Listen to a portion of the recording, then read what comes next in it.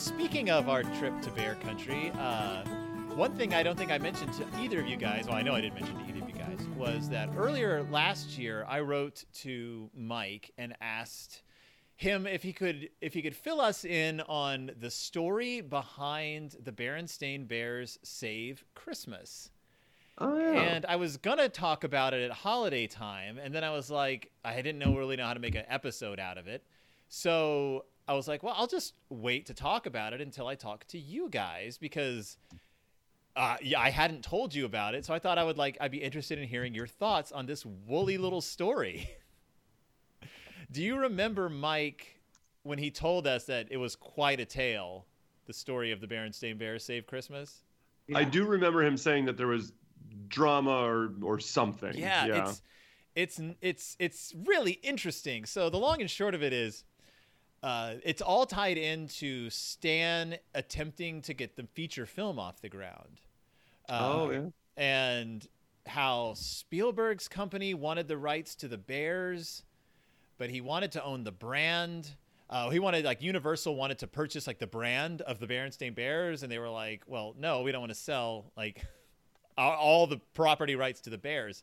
Sure. So what ended up happening was they made this deal with Nelvana when they were making the PBS series. And Nelvana had the rights to make cartoons based on the Bears, including... And Phil, Nelvana's the one that did the workbok that I bought, the $100 right. workbook. Oh, great. And that workbook... Then the workbook came out when the PBS series premiered. That's That would so make sense. So Nelvana had the rights to make animated shows based on the Bears, including a movie if they wanted to. They had film rights, except unless it was a film based on a play. So the idea was... Well, because they made Save Christmas into a musical. So the idea was you create a musical for the theater in order to make it into a movie, and then you can get around that contract stipulation. Oh, goodness. No way. So, but Stan's idea was that he thought the best way to proceed was to first publish a Christmas book that you could then turn into a musical, which could then be turned into a motion picture. And Mike says that was the origin of the Berenstain Bears Save Christmas, which was originally titled How the Berenstain Bears Saved Christmas, as a parody of How the Grinch Stole Christmas. Oh, it was originally, I guess, supposed to be a much more blatant parody of How the Grinch Stole Christmas. This was around the time when things were falling apart with Random House, who refused to publish the book. But they really wanted to publish it as a large format hardback, like they ended up doing. And so when they accepted the HarperCollins deal, they didn't have an exclusive deal with Random House for publishing, but they made a deal with HarperCollins, and that kind of just ended their relationship with Random House. They published the book. No one thought it was... Mike particularly says he doesn't care for the book. He doesn't think it turned out very well. Yeah, and it didn't sell well. Right. No. He says, the rhyming was awkward and my illustrations were not too good. I was inexperienced at that point in elaborate full-color scenes within my parents' style. Plus, HarperCollins over-inked the printing to pump up the vividness of the color. But he says the book sold quite well. Oh, it did. But it says... It went out of print pretty fast. It says HarperCollins promoted it as such a publishing event that it was over-ordered, resulting in substantial returns after the Christmas season, and that it never recovered, and then it went out of print several years ago. Fun fact, the first time I met Stan and Jan, well, the only time I met Stan and Jan, that was the year that book came out, because I remember there was this huge display at the bookstore, and they were doing a book signing specifically of Save Christmas, and that is the one book that I have from that day that I have signed by them. Oh. Yeah, so that's kind of cool. Well, so now Stan is like, all right, we have this book. It's doing all right. Let's make a show.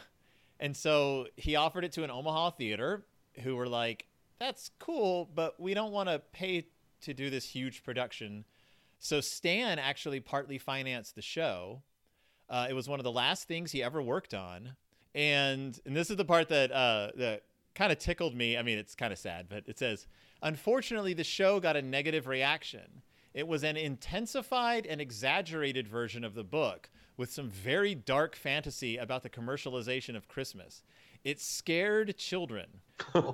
After Stan's death, I worked to create a revised, toned-down, more child-friendly version, which was produced the following Christmas, and after that, it was not produced again. They had trouble getting the film off the ground because of Nelvana's control of the rights, and that's kind of where we came in with him talking about just trying to get this Berenstain Bears book made, or the book series made into a film. Like, and he tried to get the play made into a movie, but no one was really interested. And yeah, now it's just kind of going through the studios, and they're still negotiating a film. Brad, we have a script, but it's not. It's not for this musical, is it? No, it's for the yeah, what's the script for? It might be for just the regular stage play, the one that was in New York and then was on tour. Okay. I should look here real quick because there's been a couple of Berenstain Bears musicals, haven't there? Yeah, and that's what I'm trying to there was an actual published script that you could get for a while through one of the theater publishing houses like Samuel French or Play Scripts or one of them. So what's the one that was narrated by a cowboy? That I don't know. Because there's this one script that I used to see like promotional shots from. I think it was the first musical they ever did. It's narrated by a cowboy comes out and he's like, "Howdy, folks. I'm here to tell you the story of the Berenstain Bears." And I was always like, that's a random, a weird like way let's pull in these kids with this character who's not even in the books. Well, maybe it's Cousin Tex. No, it's a human. Like, it's not even supposed to be a bear. Oh. Oh. Well, that is weird. Yeah. Family Matters, the musical, is like the big Berenstain Bears live show. Correct. Oh, yeah. And that's the one that's based on first-time books. So, like Messy Room and Get in a Fight and all of those. Yeah. Yeah. But yeah, there was a musical before that with a cowboy. I didn't know about that one. I don't know. A Berenstain Bears, a Bear Country musical is what it was called. As far as the Cowboy Joe. Dramatic Publishing puts it out. That might be the one that I have. Yeah, that sounds right. Yeah, that sounds right. The world's foremost expert on the Berenstain Bears, guitar strumming Cowboy Joe, is the show's stage director, introducing and commenting on the play's 5 episodes, which are based on 5 classic Berenstain Bears books.